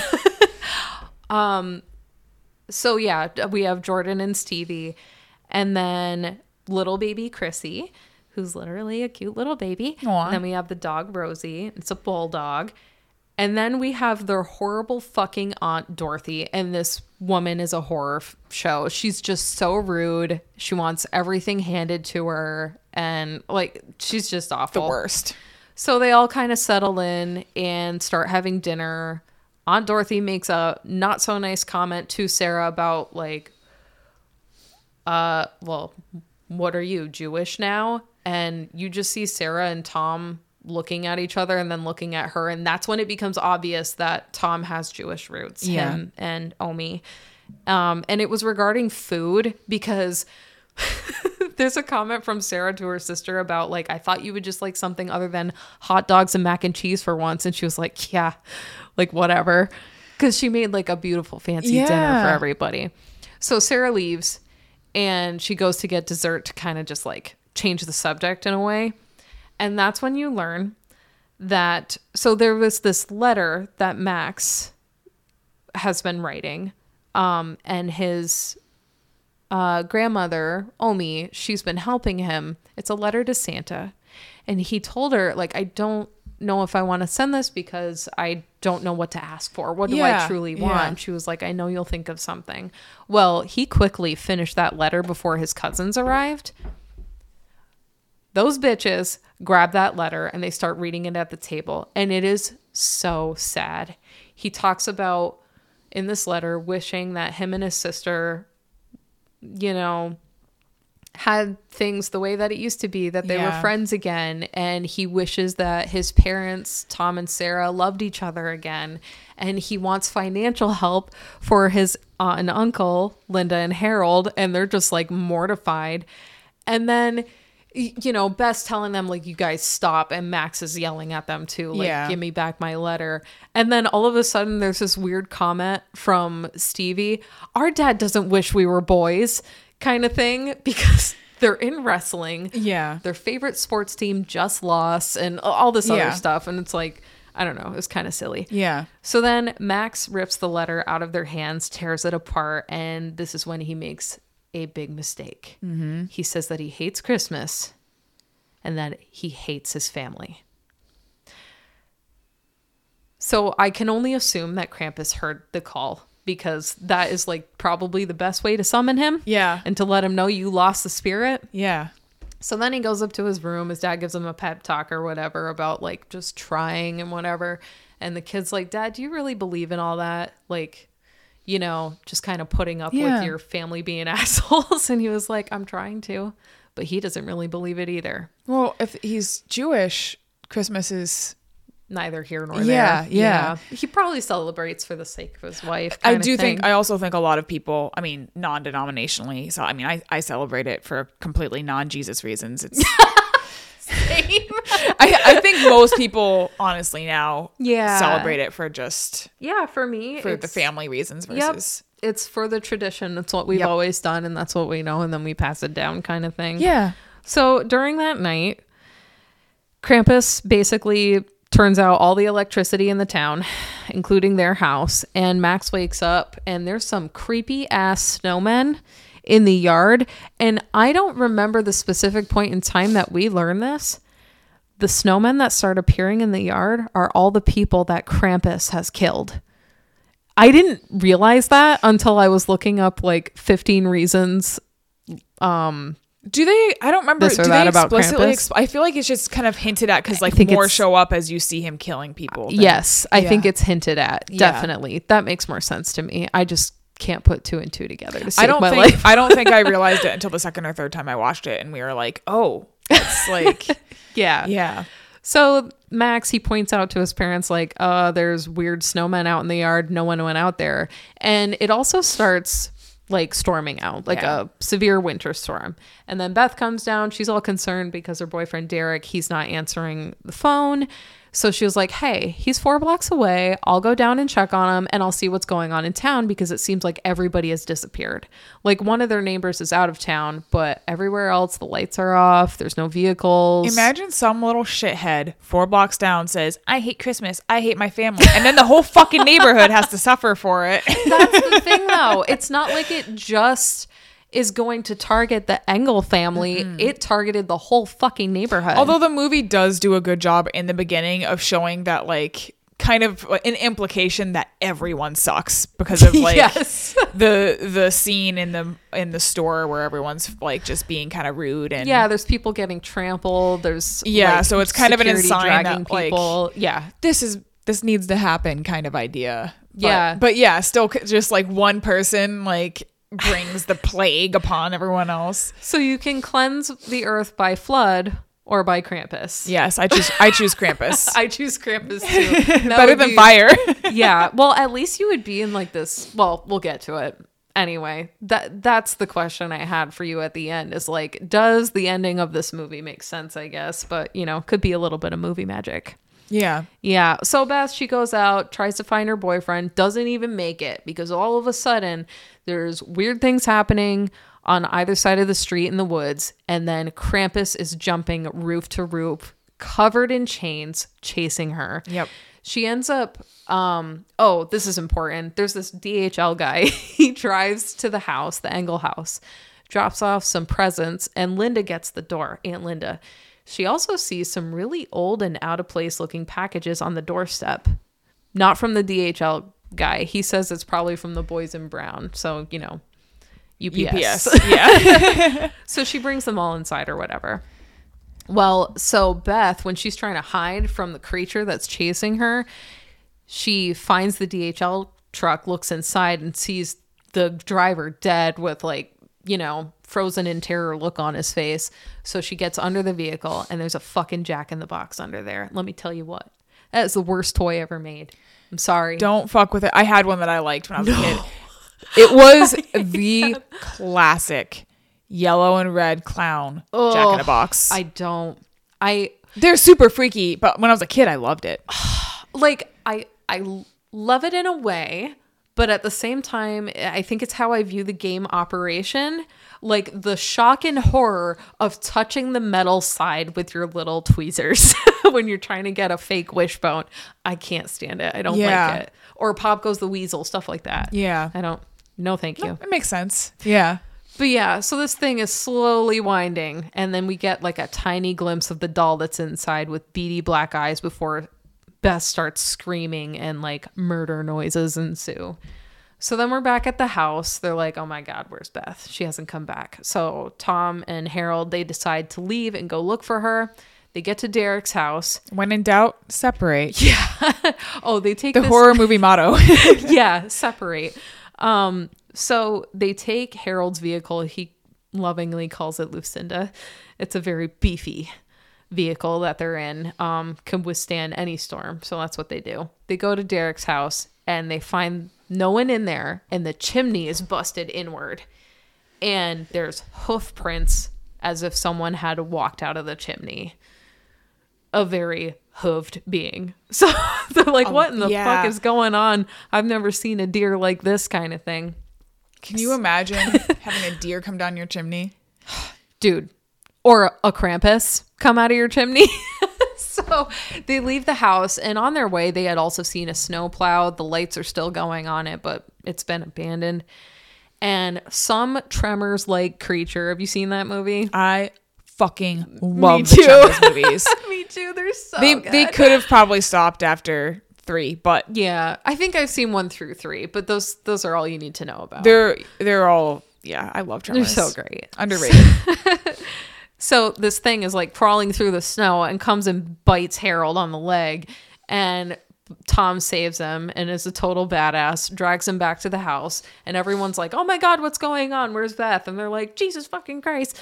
And Harold's about to tell in front of everybody what happened. And Tom's like, no, let's talk about this alone. So they make Aunt Dorothy go with the kids into another room. And she was like, fine, I'm going to teach you kids how to make peppermint schnapps. And I specifically remember that scene. Because she lets Harold Jr. drink some of it. And she was like, don't tell your dad. Yeah. Kind of thing. So then the parents are discussing what actually happened and that there's a creature. And they don't know what's going on, but it bit him. I would assume it was like a Wolverine. Right? They're so like, mean and fast. Oh, Wolverines are terrible, you guys. They're super fucking smart, too. Yeah. Wicked smart. Wicked smart. Wicked smart. It's like a Massachusetts accent? I think so. I think Maine? Massachusetts. Yeah. I get them confused. I don't know why. But then basically, so they decide what they're going to do is someone's going to keep watch, and it's going to be Harold. Harold fucking falls asleep, and the fire pit... motherfucker. You had one job. You had one job. The fire goes out in the fireplace, and Omi had been telling them to keep that fire blazing. Well, it's nothing but embers now. So then a chain drops down, and a fucking gingerbread man is just hanging there. It wakes up Harold Jr., who goes over to it, And, you know, the little cookie's looking at him and just kind of being adorable. Eat that fucking thing. Well, Harold Scorch it. Jr., he takes a fucking bite out of it. The thing starts crying and like yelling at him. I'm sorry. You see a sentient thing. Something that should not be sentient. And your reaction is to eat it. Yeah, there's a scene when they first arrive and Max is asking Harold Jr., like, what did you ask Santa for Christmas? And then Beth suggests to him dialysis, which is super rude. She is so rude. He's a little overweight, but he is guzzling a liter of soda at the dinner table. Yeah. So he ate the gingerbread man, the sentient cookie. And you're a monster. Yes. That was the first thing I thought of was Shrek when I saw the gingerbread men, and they're so cute, but they're little like agents of chaos. Same. Yeah. Yes. Definitely you. So he gets wrapped in the chains and gets pulled up the chimney, and his Aunt Sarah tries to save him. She sees the gingerbread man and starts losing her mind. Like, what the fuck is going on? But she doesn't win that battle. He gets dragged up, whatever. So then the family is discussing like, okay, this is crazy. What's going on here? And that's when Omi tells her story. She grew up in war-torn Germany. Everybody was super poor. There wasn't a lot of food around. And we see like a beautiful digital illustration of like these townspeople and Omi as a little girl getting some bread out of the back of a truck. And then people start ripping it out of her hands. And at some point she ends up going home and she presents this Santa-like doll to her parents and they tear it apart as well. So she wishes her parents were gone. So Krampus shows up with his elves.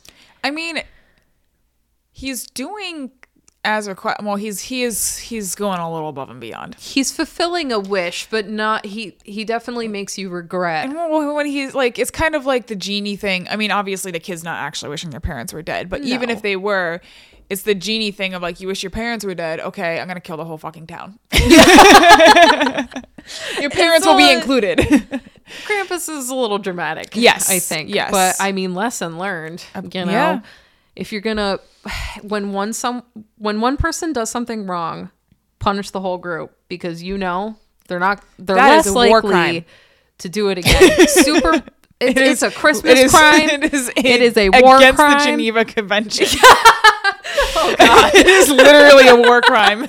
Collective punishment is not okay. But that seems to be like what Krampus wants to do. Well, I think it's kind of almost like I'm trying to think of what a good comparison would be, and I won't be able to come up with something. But kind of like the idea of you alert him to your presence, but then he's like, "Oh, there's other bad stuff going on. While I'm here, I'm going to clean up." Oh, that's fair. Yeah. Yeah. So he's kind of like a relief in a way.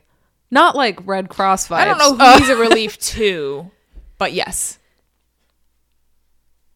Someone out there is probably here for it. I mean, it's less houses Santa has to go to. It could solve the housing crisis. Oh my God, that's so messed up. That's an immodest proposal. I'm a solutions guy. No.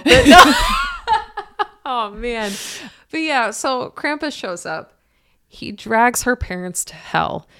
And he is described essentially as the shadow of Santa Claus, basically. Yeah. And he's going around and punishing people who lose the belief in like self-sacrifice and giving to others during this time of year.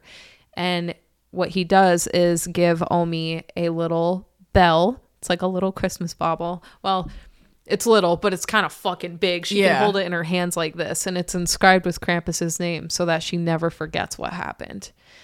And she's held on to this bell. Teach you to make a wish, kid. Yeah. So she's held on to this bell the entire time and presents it to the family as like proof. Here, he gave this to me. Fuck you. Maybe Omi should have spoken up a little sooner. I mean, no one would have believed her, but Omi was being ominous. Yeah. That's what Omi stands for. Ominous. She was being ominous. You can't be ominous without Omi.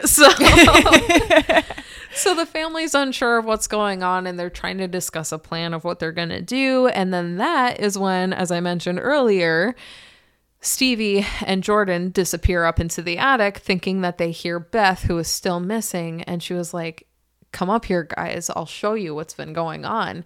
So they go up there and you hear screaming. So who is it? It's Linda, it's Sarah, and Tom. They run up the stairs. Everyone else is still downstairs. So Aunt Dorothy, Max, and baby Chrissy, they're in the living room, and Harold is in the kitchen. So when the others run upstairs, they see this giant fucking Jack-in-the-Box. His name is Der Clown, and he is swallowing Jordan whole like a snake. He unhinges his face. It is crazy. Nightmare. Yes, it is very cool, but also my nightmare. And we don't know where Stevie is. So they start fighting the Jack-in-the-Box, but then all these other toys come to life. There's a teddy bear who Linda, it latches onto her arm like a fucking shark, and she starts beating the shit out of it, stabs it in the eye, green goo comes out. It's amazing. And then she just throws it over the stairs, and it is so funny. I don't know what it is about like doll-like movements and things just like limply, I don't know, being thrown around. But, and then there's also like a robot toy, and I think Sarah kills it with electricity by short-circuiting the robot. And there's also what they call an angel, but it looks like a little fucking harpy, like a winged thing with feathers all over it. And it's like a marionette doll. Its mouth opens up, and she's like terrorizing Tom. And they end up like getting her away. They find Stevie in a back corner. They rescue her. And then they all go downstairs. But while that's happening, Harold is in the kitchen battling gingerbread men who have a like an automatic like air nailer kind of thing. And it starts shooting nails at him. It is so funny. Mind you, he's still injured, so he's like, not able to truly help himself. Yeah. And at some point, he gets a shotgun. Some of the gingerbread men are on fire, and he starts shooting at them, but he's out of bullets, and there's one gingerbread man left. The thing is jumping at him with a candy cane in the shape of a spear. Yeah. And the fucking dog comes up and eats this flaming gingerbread man. It's amazing. Dog to the rescue. There's everything about this movie so great. But hold on though, because the next thing that happens, they're all in the living room. They can hear things upstairs, so they know that the toys are still up there. They know the Jack-in-the-Box, Der Clown, is still up there. They open a vent. Mind you, they're on the first floor. They let Rosie, the bulldog, go inside, and somehow Rosie climbs up the vent into the second floor and starts messing with all the toys. How is that possible? Never underestimate the tenacity of a bulldog. I guess. I'm like, plot hole, but it's very fun because I would not say this movie is satire. It is a dark horror comedy. Yes, I think that's a good way. It's definitely comedic. I guess I don't really know where the line for satire would be. Yeah, I think it's... Because I don't know what it would be a satire of. No, I think dark not. comedy is dark comedy. Yeah. More Tucker and Dale versus Evil. Yes, or I guess horror comedy. Because I guess horror comedy would, by definition, also be dark. Maybe. Yeah. I don't know, but yes, I agree. I think that's a good way to describe it. Fair assessment. Yeah.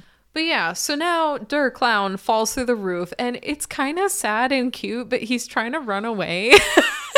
I don't know, whatever. Aww. And then the other toys come down, like the teddy bear missing an eye and the Harpy doll thing.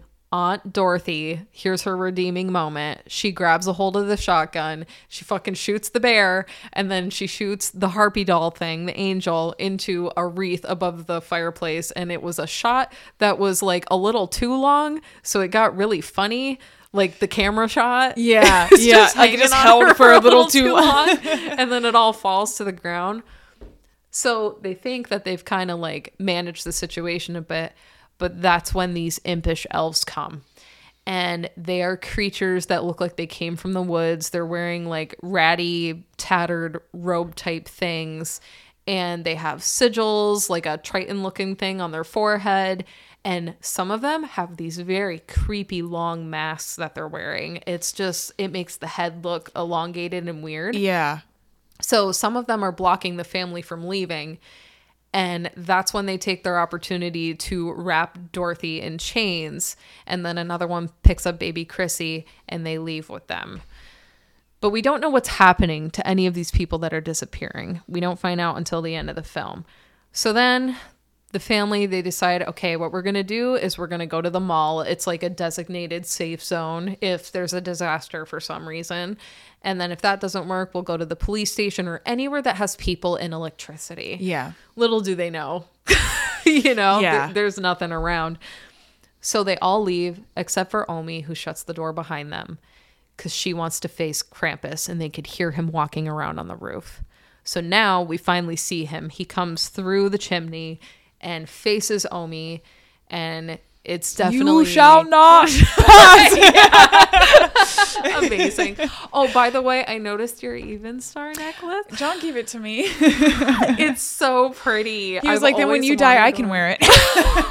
He would rock that necklace. Totally. With like a bandana and sunglasses. Oh, yeah. I can see it now. Yeah. Very John of him. Oh, yeah. So it seems like Omi and Krampus like are having a moment. Like Krampus recognizes her even as an old woman. And he is so tall. He has a hunchback and then a disturbingly low head for some reason. Like he's just all crooked and bent and very long fingers. He's got the hooves. He has beautiful curled horns. This motherfucker has goat eyes. Let me tell you what. They're very creepy, very demonic. There's something about the slanted the eyes. square eyes. Yeah, it's so spooky. And he has a very long serpentine tongue and it's gross. There's a lot of tongue action in this film, but it's kind of funny in a way. I'm just kidding. Not, super not. But then he obviously kills Omi, but we don't see it happen. And so the family, the rest of them, they're all trying to escape. Now we just have Tom, Linda, Sarah, Stevie, and Max. There's a lot of people in this movie. I'm sorry. You just need to know Toni Collette's in here somewhere. Yes. And Tom, he gets attacked by one of the tremors things. So one by one, they all start disappearing. First it's him, then it's Linda. Sarah's trying to save Linda. And by the way, they're all trying to get to that snowplow they had seen going. Yeah. I don't know how snowplows work, not a snowplow expert, but that light has been going on the snowplow, which made me think that the battery was running in this vehicle. Probably. Overnight. Why isn't it dead? I don't know. I don't know how long maybe it was running, but then you'd think it would run again. I don't know. Yeah, that's a good question. I wasn't sure if that was just like movie magic. Snowplow Yeah. people, let us know. Yeah. I'm interested. Can it run overnight? I don't I guess know. it depends on how many hours it's been. Well, I've killed a truck battery one time by listening to the radio. I just had the For battery. how long? It was a couple hours. That still seems very fast. I was though. left in a parking lot. No, it wasn't my parents. Don't worry about it. I'm fine. 2 hours seems very quick though. Yeah. Yeah. I don't know. It was yeah. while. We had to get it jumped. But anyway. Yeah. So the kids are trying to get inside the vehicle, Stevie and Max, while Sarah is trying to help Linda, and they all get sucked under the snow. So we have Stevie and Max in the vehicle. Max is trying to start it. The engine's just like not turning over. And she's like, come on, Max. And he's like, we have a hybrid. Like, I don't know how to drive stick. Yeah. And then the elf imp things come and they rip Stevie out of the window. Max goes to hunt her down and then finds that there's this ritual happening in the woods around a fire pit and all the impish things are there with Stevie. And it looks like she's going to be a sacrifice of some kind. Yeah. And he was like, hey, assholes, like, pay attention to me kind of thing as a distraction. And Krampus is there too. And he says, I take it back. I take back my wish. And that's when a pit opens in the center of everything between Krampus and Max. And Max tells Krampus, like, listen, take me instead, give my family back. Yeah. I just want them back. And Krampus and all the imp things, they like laugh at him and then throw Stevie into the pit. And it is like hell. It's definitely hell. Yeah. That's what he's been doing with the rest of the family. And then he picks Max up, holds him over the pit, and Max is like, I'm sorry. I just wanted Christmas to be how it used to be. And then drops him into the fucking pit. So, now we're at the end of the film. Max wakes up. Everything has a soft white glow to it. He's in his bedroom. He looks outside. There's no disappeared neighbors turned into snowmen anymore. He goes downstairs and sees his entire family. They're chilling around the fireplace, ready to open presents, still in their PJs, acting totally normal. Like their normal shitty selves, but like more cheerful. Yeah. Because they're about to get presents. I mean, come on. And he's just like in total disbelief. He hugs his mom. He hugs his dad. And he's like, I just think I had a nightmare. I had a bad dream. And I'm so glad all of you are here kind of thing. So then they start passing around the presents. And Max is handed a little box. And inside this box is the bell with Krampus's name on it. He looks at Omi. And she's looking at him. And then all of a sudden, everybody's looking at each other as if they're remembering that something really bad happened and they know that something's wrong.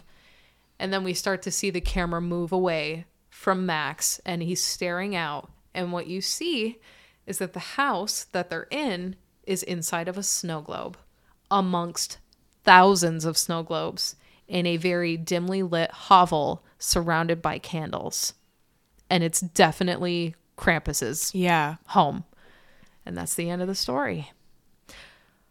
So my question for you is, if Krampus is not eating the kids, which it seems like that's probably what he's doing, like in regular lore, is he dragging everybody to hell? I think so. Yeah.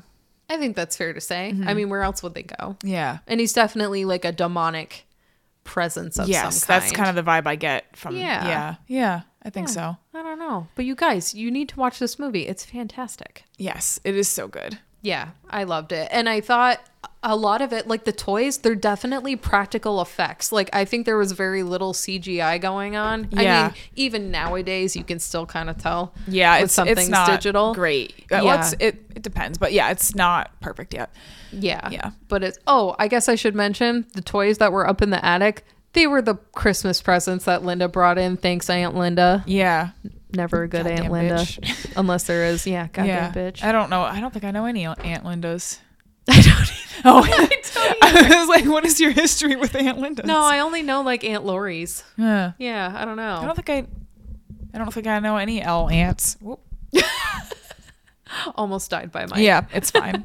But yeah, I guess the moral of the story is not to lose your Christmas spirit and to question your granny because be careful what you wish for. Yeah, be careful what you wish for because Krampus might be listening. Yes. Yeah. Or does it depend on the time of year? Or could you say I think maybe time? always be careful what you wish for. Yeah. It's a good policy. It is. Yeah. Yeah. I would be a terrible, terrible headache for a genie to get because I would have like, there'd be my wishes would come with like a 20-page like star addendum. Like, oh my God. I wish for this, but on the conditions of wish. Like I would like $1,000. I don't want it to come from someone's death. I don't want it to come from something that will make me unhappy. I don't want it like, because you wish for $1 million and then like someone you love gets schmucked by a bus and you just get the policy. Like, yeah. Oh, because you get it in like a practical way. Practical. Yes. I would have so many add-ons to my wishes. Just be a headache. Yeah, it's a conditional wish. Mm-hmm. Would you rather be the person being able to make the wish with all your addendums, or would you rather be the genie? I think it would be a lot of fun to be a genie. You'd be a terrifying genie. I wouldn't do anything super traumatically mean, but I'd certainly find ways to like. So it wouldn't be like irreparable. No, but it would. I'd find. I'm trying to think of an example and I can't, but like I would find ways to like gently torment people. You strike me as a prankster, so yes. I'm just saying. I would find fun ways to do it. You would be the Loki version of a genie. Yes. Speaking of, let's do I'm going to do a seasonal would you rather. Oh, yes, please. Would you rather eat an entire Thanksgiving meal in one sitting? So I mean the whole turkey, the whole pie, the whole pot of mashed potatoes. Oh my God. Or never be able to eat any of those foods again. Okay. So. Wait. Okay. So like the traditional meal, what I would have for Thanksgiving, I either eat the entire thing once. Yes. Or just to keep it in your life. Or so the turkey, everything that's traditional with with your Thanksgiving meal, you have to eat the whole thing in one sitting, which might kill you, to be honest. it would have killed me. Yeah, you might burst. We had leftovers for 4 days. It would have killed me. There's no way. We had, my mom, when I went home, we had 2 Thanksgivings because we also went with the Whedon family, but my mom made us individual little tandoori chicken. That's little awesome. Cornish hens, Yeah. which was super delicious, but they were also really cute. And so it was kind of like, oh, this little baby hen died for my eats. Yeah. But it was delicious. Well, I'm happy it was delicious. Sorry about the baby hens. Yeah. But so like I might be able to, because my family It doesn't depends do on a the huge size of Thanksgiving the meal. Like I made so much food, it was way too much. Like Jesse's family, they have a recipe for it is mashed turnips. I used rutabagas, same thing but bigger, I Yeah. guess. And it was absolutely delicious. I got a minor injury from it. Do Oh, you see no. the skin Yeah. is gone on my finger? I thought I sprained it. I was just like chopping and peeling a ton of stuff. Yeah. So worth it because it was delicious and buttery and amazing. But I made giant containers of everything. Yeah. And there was a lot of things where it was duplicates. So we had 2 different kinds of gravy. One was regular turkey gravy. The Yeah. other one was gluten-free. There's gluten-free stuffing and regular stuffing, that kind of So stuff. you would only have to eat what you would eat, but still, so like you can have your gluten-free stuffing and your gluten-free gravy, but you have to eat all of that, which would make sense when it fits with the rest of the meal, but you have to eat the entirety of it. But there were enough of those things to feed 5 reasonable human beings. Yes. I think most Thanksgiving meals are usually excess. Yeah. Yeah. Like, oh my God. So I would have to say I'd never eat any of them again because my stomach would have burst. I will allow that in one sitting. I mean, you just sit and continue to slowly eat. You can do it. I will allow that it can be done slowly, but so I could filibuster my way through this. you have 24 hours. I could do it. It would be miserable, and you probably wouldn't want to eat any of it again. I would but be crying. Yes. I think I would. I wouldn't want to give up. Like the turkey part, I could give up. I've been like slowly trying to eat less meat in general, and like that might be a good way same. to force it. But there's no shot in hell that I will go the rest of my life without eating mashed potatoes or pie. That's fair. I made sweet No way. potatoes as well. Yeah. Because the mashed turnips basically kind of fulfill the potato vibe. Yes, yeah. For regular mashed potatoes. Yeah, I agree. I would want those things. Plus the cranberry sauce. I also had gluten-free pecan pie. Oh my God, it's so good. My mom always makes a pumpkin praline pie. That sounds amazing. It's so good. So is it like, It's like a layer of praline with a pumpkin baked on top. my mouth is watering. It is. I brought some back and I could have shared it, but I chose not to. I don't think John had any of it. She gave me an entire half a pie to bring home, and I ate all of it like the next day. Yeah, it's fine. It's so goddamn good. I understand. Oh my God. So good. What a good idea. Oh, one of the people I work with, she had to show me this thing because we had a potluck recently for Halloween, and then she was looking for things to do for Thanksgiving. And so for Halloween, I made pumpkin spice cake balls, but they looked like eyeballs with little cocktail forks in That's them. so cute. Yeah, they came out really well. They were Yeah. fun. Everybody loved the flavor. They were surprised because That's super cute. well, essentially they were completely allergy free except for like red dye 40 from the blood I had on it. Yeah. So what she did was she bought pumpkin pies and then used a cookie cutter to cut little like squares and circles out of them, and then put the little cocktail forks in it. So it's like a little mini dessert. Yeah. I thought that was such a good idea. That's super cute. I love that. It was very cute. I wanted to steal that idea, but there was too much turnip and sweet potato business happening up in my kitchen. So I can fuck up a pumpkin pie. Oh my God. If you sat like not a huge one, but like you know the little 8-inch pies that you can get from Walmart, I could eat that in one sitting. Oh my God. It's so The problem is gluten-free pies are like $25. Yes, I think that my gluten-free pecan pie, that was 1950 or so. It's it was stupid so expensive. Oh my It's cheaper to God. just make your own Yep. at that point, because like, or just eat a custard. Yeah, seriously. And it's really not that bad. You can get like gluten-free graham cracker crusts and Yeah. whatever. Or Yeah. simple. It's so simple to make a crust, you guys, on your own. It really is. Doing kind of like pre-made stuff. So definitely do it on your own. I did do that one year with a no-bake pumpkin pie. But it was like pumpkin pie, a cheesecake layer, and then like a whipped topping. It was delicious. Yeah, that sounds absolutely delicious. Yep, it was so good and easy to make. You know, you just got to let it chill in the fridge situation. So I guess my answer, if I had 24 hours to make it through, I could do it. I would be miserable. You would certainly have a very serious bellyache after. I mean, what Yeah. that's got to be, if you think, Oh my God. how many calories is an entire Thanksgiving? Oh God, what did you goog? So I looked up how many calories. Hang on. So let's say a Thanksgiving meal is 8 servings for enough for 8 people.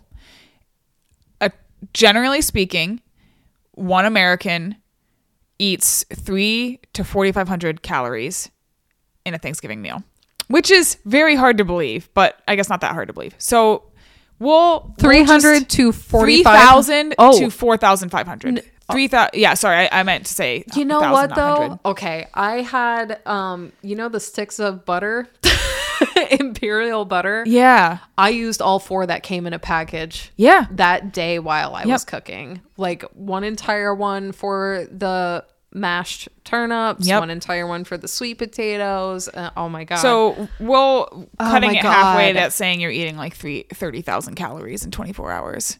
oh my God. It's like when I was in college, That's there was a diner that crazy. had a pancake challenge. That it was a platter-sized, inch-thick pancake, and it was a contentious thing because they had a board that had all 4 local colleges listed, and we could see who was winning. Our college was not winning because we were a liberal arts college. The more military-based college was doing better. Oh, I could see that. I don't know if military-based is the right way to, but there's a lot of ROTC out of there. Anyways, so a friend and I did it, and I got close enough to finish that they let me get the t-shirt. There was like a half moon slice left of the pancake, and I just like could not I mean, fit are it we in my talking belly. like a honking sack of it's a panc- platter sized, like a full platter sized pancake, and it's Oh my it's God. probably like almost like a It's pizza probably, pan. I would say like a large pizza. Oh my God. I didn't eat pancake for years after. Because Yeah. it wasn't a good pancake either. It was really dry and like it was brutal. See, Yeah. I just like the Thanksgiving dinner. I don't think I could literally eat any of those foods probably for an entire year. Yeah, I don't think I had pancakes for like 4 or 5 years after. I Oh was my just like God. I couldn't, just the thought of them. Guys, let us know what food competitions you've been in and what food aversions you have now because of them. So What did you win? A couple years ago, during the 4th of July, they have food eating competitions, and John and one of his friends were watching the hot dog eating contest, and the loser, I want to say, ate 22 and a half hot dogs. That's a lot. It's a lot of hot dogs. John talked a lot of shit. So he was challenged to beat it. Oh my God. Because he was like, I could do that. Anyone could do that. Oh, I'm stressed. He ate 9 hot dogs. We roasted, and then he came home and sat on the toilet for like 4 hours. Yeah, I but could see yeah, that he got happening. roasted for that because And is Yeah. this with bun included? yes, it has Okay, because like in a traditional contest. the videos of people just dunking hot dogs And John in tried that water. and said that it was a mistake. Yeah, because soggy things don't bother me. Like as I get older, I love crunchy cereal, but especially as a kid, I loved when the milk soaked into it. Oh. I know, I'm a heathen. I've told you. Yeah, eat it with your big spoon, nasty ass. I would. Well, I love oatmeal and things. That's probably why I like the mushy stuff. I like oatmeal, but like I won't, even to this day when I eat cereal, I throw it in by the handful because if it gets even a little bit soggy, I can't eat it. Really? Yeah. Oh my God. I'm a big texture person though when it comes to food. Yeah. I'm not. Yeah. I'm a flavor person. It's fine. As long as it's not hairy, I'm good. Yeah. I don't remember. I want to say it was Brittany Leonard, and Brittany, you can tell me if this was you, who shaved a kiwi. That's exactly what I was just thinking about. Yes. I wasn't pulling that out of my ass. Yeah. I don't remember. Did you shave the kiwi, or did you eat the kiwi like an apple and ask what people usually do with the hair? Wait a minute. It was one or the other. You do mean shave. You don't mean peel. With a razor. Brittany, if it was anyone, it had to have been you. So please confirm which one of those it was. Or maybe it was both. Yeah. Huh. Yep. And if you ate it, how did it taste? Hairy for sure. Yeah. Oh my God.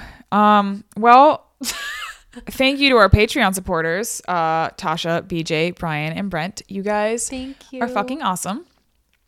And be sure to follow us on social media. We are on Facebook, TikTok, Instagram, Threads at Devil's Dirt Star.